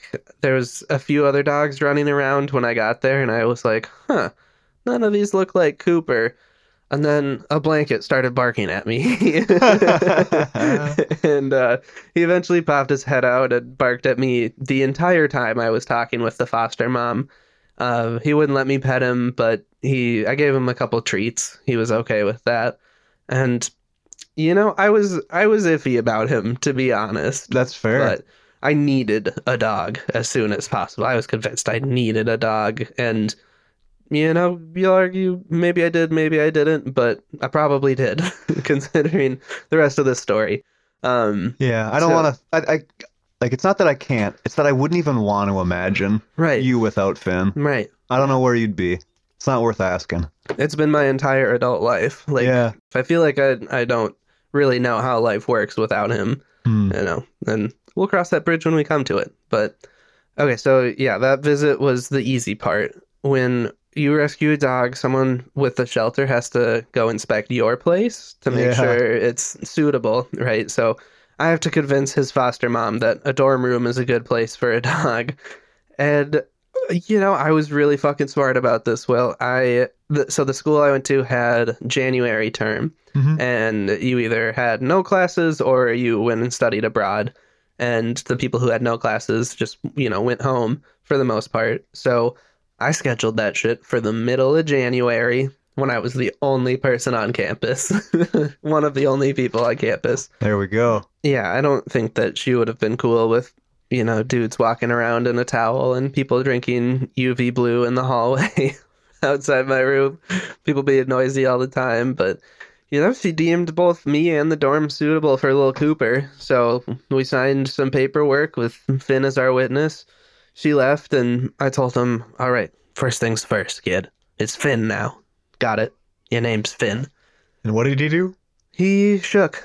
He shook about it. Yeah, he's a shaker. Pretty much any emotion that he feels makes him shake. It's a Chihuahua thing. But he wasn't barking at me, and he let me pet him.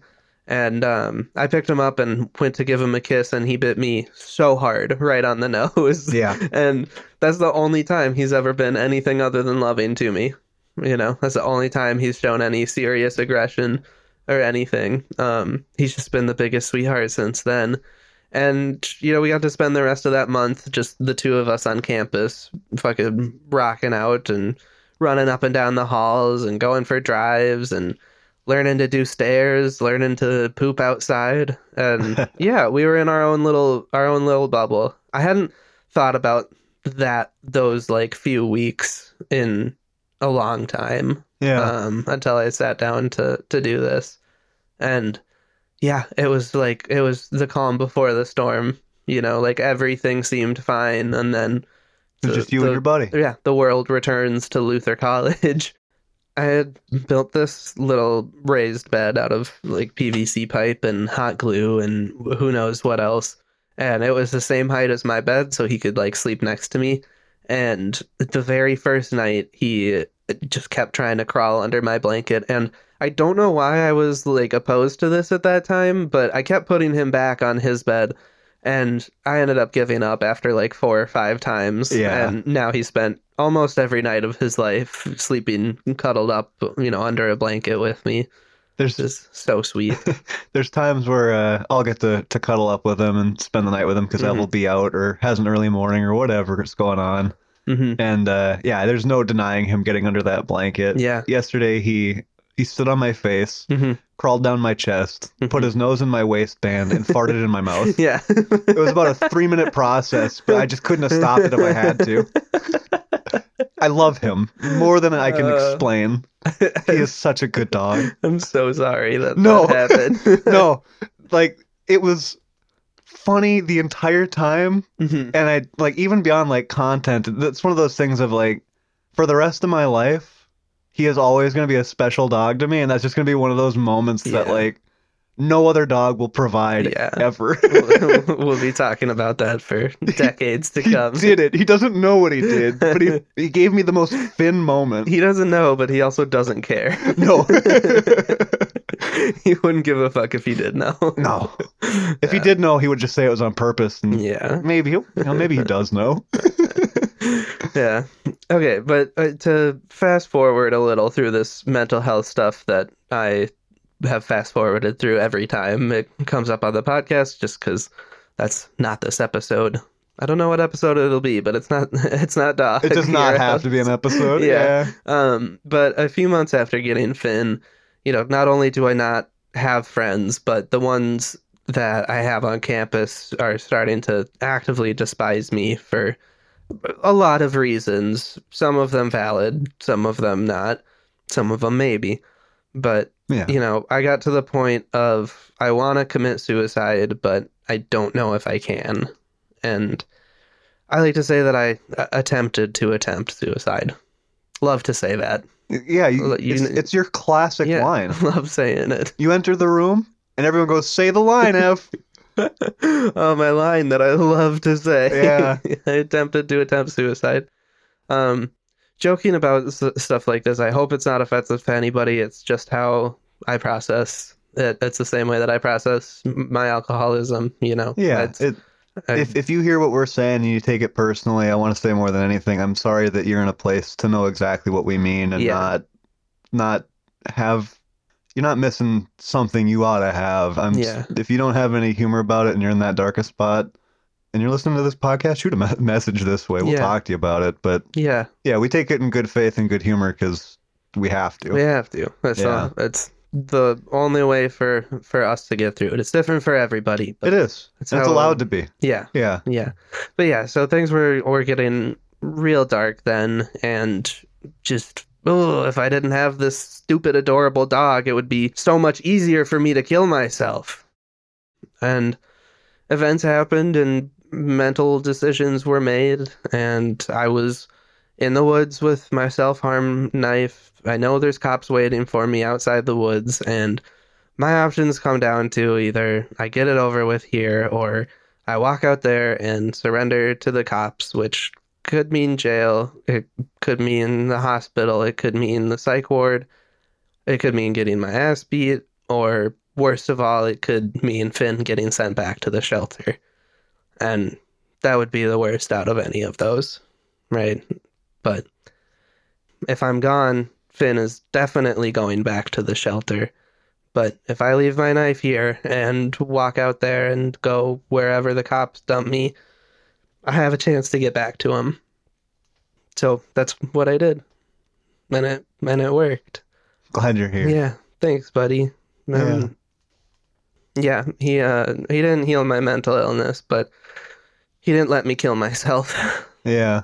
And stuff was still really rough after that. It's not like, but it's not like my drinking where the big thing happened and I said, okay, we're done with that and move on. There was, another rough couple of years following that. But no matter how bad my mental health has gotten since, Finn knows that Peepoo always comes home. Yeah. I tell him that every day. Peepoo always comes home. I tell him that every day. Yeah. Yeah. What a sweet little boy. He is perfect. The first time I met him, he attached to the back of my ankle and I lifted his entire body off the floor without touching him. And he has quickly become like really genuinely an all-time favorite dog. Yeah. If you can earn his trust and his love, there is not a dog who is more ready to reward you for it. Yeah, absolutely. He is such a sweetheart. He is. A goofy, dumb, so dumb, goony little sweetheart. Yeah. But he's grateful every day. You can tell he's grateful for the life that he lives. Yeah, and the roll of the dice of the cosmic things that got Powell to drop him off, it couldn't have he rolled a nat 20. This is it. Mm-hmm. Finn got picked up by somebody who said, yeah, I could love a Finn. Because if I can say now, knowing how much I love him, yeah, I wouldn't have picked him. Yeah. Not the way he attached to the back of my ankle. That wouldn't have been the dog I picked. But I would have lost out. Mm-hmm. Yeah, so adopt. Yeah, know what you can handle. Mm-hmm. Listen to what the people at the shelter are telling you about how it's going to go, and then, make the best out of it. Yeah. Yeah. Well, I could talk about Finn and mental health for hours, but we can't put all our best content in one episode. So, Will, before we wrap this up, I have 2 questions for you. Yeah. 1, what traits do you like the most in dogs? Like if you and Molly were looking to get a dog, what are you looking for in one? So, for traits that I'm looking for in a dog, I want a dog that is attentive of me. Mm-hmm. If I'm getting a dog and they don't look at me, they can't consider me, and that seems to be like just the way that they're going to be, I'm looking for a companion. I'm looking for somebody who is excited for me to get home. That's one of the things I love so much more about dogs than cats. I'm also looking for an animal that I can train and trust, because I think I've had dogs in my life that I can't take places. Yeah. And that didn't make me love them less. But it's tough. It's hard. It's hard. It's not what I want out of my experience with my animal. And so a dog that I know is listening to me, that I know is attentive of me, I know I can train, and I know I can start to build a trust with, so that, maybe I find out enough to know this isn't a dog I can take everywhere. Yeah. But when I know I can take it to this place and that place, and I know it's going to be good, I want to see that potential for trust right away. And then after that, there's a certain energy that, like, I'm just looking for a dog that doesn't seem like a dog, I think is the best way to put it. I want a dog that is clearly having some weirdness about it. Yeah. I've never been a golden retriever person. Yeah. It's a big cuddly buddy and I love him. But I want my dog to be weird. I want something goofy. Yep. I want people to, I've never seen a dog like that. Yep. It's one of my favorite things about Aggie. It was one of my favorite things about my first dog, Kaisa. Like, I want a buddy, and I want him to look and act and sound like a dog, but only so much. Yeah, I do. I do like puppy voice with Finn a lot, but I also do a lot of like, all right, man, let's get down to it. Yeah, okay, you gotta knock this shit off. Like, yeah, you want a dog that you feel like can comprehend a little bit when things are serious. Yeah, because things are going to be serious. It's like, I'm going to bring puppy voice to strangers' dogs. But yeah, it's so important to be able to talk to your animal. And to be able to understand them, too. I don't know, with Aggie, it was one of the ways that I tried to, because I was really around a lot when she was a puppy. I was still living with my parents. And I always wanted to give her the sense that, like, we were going to be dominant, but she was going to be a player. She was going to be a part of the family. So I would all the time walk over the top of her. I would take big steps over her. And, if we were playing, I would get down and lay on my back and have my belly up. And then when she would come and try to get on top of me, I would just flip her. Mm-hmm. Just, yeah. Like, I wanted to make sure that I was talking to that dog in dog, Mm-hmm. but also that I was flipping the script on, like, I just didn't want her to be our animal. Yeah. And I think that's kind of where some of her aloofness comes from, because she's a great listener. You can tell her what you want. And if she's in the right mood, she'll do it. Mm-hmm. But she always hears me. Yeah. And she knows when I'm mad. Yeah. She doesn't want that, but she also doesn't expect it either. Yeah. Yeah, you need a family member. Yeah, you know? that's what I'm trying to make. Yeah. Yeah. We don't got to speak English. I speak enough, dog. Mm-hmm. Mm-hmm. I consider Finn, like, I've said, like, Same. my family. Yeah. I need to he's- protect my family, and I'm just referring to Finn and I. And now I suppose Mark. Yeah, no, he's part of my family as well. Mhm. He is a member of this household. He is. He is. He's not here. Like, AJ's here. Mm-hmm. I care about that bug. Mm-hmm. Finn is a member. Mm-hmm. Yeah, he is the most important. He's the patriarch. He really is. Yeah. Only him on this level. Uh-huh. Uh-huh. Well, okay. My second question for you, Will. Yeah. As always, do you have any advice for the listeners? Yeah, my advice this week, and this is, maybe practice it for a week, but honestly, just practice it more in general. We're hitting that dreary time of year. We went into the holidays, everything became about the holidays, and now we're kind of into this void where it's still winter, and now what? Mm-hmm. Take some time to, like, really honor how you're feeling lately. Be honest with yourself. Ask yourself why you're having the cravings to eat what you're having, and then let yourself have it. Mm-hmm. Give yourself a little gift if you can afford it. Yeah. And if you're not feeling good about the way things are going, don't forget that you can't voice that because you got to keep down for the holidays or whatever else has been going on that you've been having to push through. Bring yourself back up. If you're not noticing where you're at, other than to notice it doesn't feel right, Mm-hmm. start talking to yourself again and honor that. Do something for yourself. Yeah. Buy yourself a new graphic tee.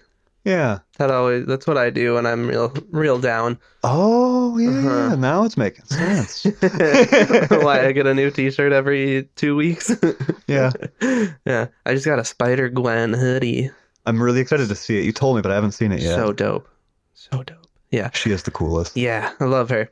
Okay, my advice, I said it earlier, always adopt if you're getting a dog. You can get a designer dog from a breeder, but they notoriously have worse health problems. Purebred dogs, the gene pool isn't diverse enough to protect them from, enough of the things that a mixed breed dog is protected from. Or even, Right. stuff starts getting bred in as Right. part of the purebred breed that is now going to have to be present because they all just have it. Mm-hmm. Yeah. Yeah. If you have a dog in mind, if there's some breed that feels really special, keep going to the shelter. Mm-hmm. Something way cuter is going to show up or exactly what you're looking for. Could go Yeah. either way, but just go look. Yeah. Purebred is like $4.50 at the grocery store these days. It's insane. Yeah. Yeah. But yeah, no, I mean, dogs will show you every fucking minute how grateful they are to have a loving home. If they came from struggles. Finn does not let me forget how much he loves me. And giving an abused animal or a neglected animal is, the best life possible is so fucking rewarding. It's true. It's my favorite thing to do every day. And dogs are really easy to spoil. They get excited about the smallest things. But, Finn has the scars to prove that he deserves to be pampered every day of his life. And nothing makes me happier than making him happy. And I know it's cliche, right? But who rescued whom is more than just what your mom's wine glass says. It's really true. It's true. Getting a dog isn't going to solve your problems. Actually, it's going to give you a lot more problems, to be honest. But, once you see how much love you can have for something, you can try to start to love yourself as much as you love that dog. Or even better, you can try to love yourself as much as the dog loves you. Yeah, dogs will show you. I there's nothing quite the same as getting home, feeling like the day went okay, Mm-hmm. but also I got to make dinner now. Mm-hmm. I don't know what I'm gonna do with my night. Mm-hmm. It's dark already. I haven't been feeling great anyways. Mm-hmm. And I come through the door, and there's a blanket on the couch, Mm-hmm. and it starts playing the drums. Because there's a happy little tail under there that's just been hoping that little honk outside of the car lock and was coming to him. Uh-huh. and then he pops his head out and he smiles at me, and I Yeah. throw a pink elephant. And dogs are just the best. Yeah. He's the sweetest. I love that boy so much. good. You can have the shittiest day and you still know that you always have something positive to come home to. Positive. Yeah, that was a rough one. Even if there's some poo-poo on the ground. I just had to clean up some poo-poo that I missed before we started recording today. It just happens in the winter. It just fucking happens, and I don't mind. I don't love cleaning up poop, but Yeah. It's what it is. I'm gonna do that for him because I love him. Life's and- absurd. Just clean up the poop. And if he had thumbs and I was fond of pooping inside, he would do the same thing. Absolutely. Mm-hmm. Mm-hmm. Well, listeners, thank you so much for going through these with us today. Honestly, they were a lot more emotional than I thought that they were going to be. More consistently emotional. I didn't cry, though. Mm-mm. I'm quite shocked that I didn't cry. Not in this edit. No, not in the edit. Yeah, but we will be back next week, as always. We're really fucking plowing through 2024, my friend. We I are. feel like we've already had so many fun episodes, and there's so many more to come. So much late night lobotomies coming at you so fast. Once a week. It's coming. Crazy. Once a week. But in the meantime, if you have a spare dollar, buy your dog a treat. But if you have 2 spare dollars, A second spare dollar in Yes. this economy? we have a Patreon Oh, that's a good place to put it then. at patreon.com/late night lobotomies. Far more importantly, though, way more importantly, and obviously I know I say it's way more important, but it is way more important than Patreon will ever be. Yeah. Follow us on Instagram at late night lobotomies and at ETRYON77. And also for the late night lobotomies, we ask for a lot on that Instagram channel. Send us a picture of your dogs. Yes. Please. Yeah, send us some dogs. Yeah. Send us dogs. Send us pictures of drawings of what you think we look like. Yep. Send us questions. I want to do a 22 viewer 22 question. Yeah, Yeah, listener yeah. question. Listener question. Yes. Yeah. Send us those 3 things. Anything else? Just say hi. Yeah. Just say hi. If you're struggling, if We're trapped in this anything- box. We're just talking in this box forever, making you listen, but like we need Mhm. stuff. We're trapped in the box. Yeah, we're trapped. Help. Let me Help. out. Help. Help. This is a cry for help. All right. And while you're on your phone, while this episode is still playing, it's playing its final tunes, give us 5 stars. The button is like right there. It's right there. It helps us get this podcast out to more people, which means you make more lobotomite friends like Izzy and Dom Yeah. or Maddie and Marku. Imagine getting to talk to somebody else about this podcast. Wouldn't that be kind of cool? Yeah. We also we do have a Reddit page that Do we? I just took the subreddit, just to have it, just to make Yeah. sure that I have control over r/late night lobotomies. So yeah, if you want to talk to other lobotomites there, I mean, there's no activity on it, but Not hey, yet. not yet. But Hey, go have the first post. Yeah, Say, absolutely. just post first, like on a classic YouTube Yeah. video. It was always cool. I forgot about that. That was so dumb. But No, it's cool. Shh. all right, everyone. Thanks for listening. Have a gooey night, and we'll see you next week. Goodbye. Bark, bark, bark. A woof. Roof, roof. A woof.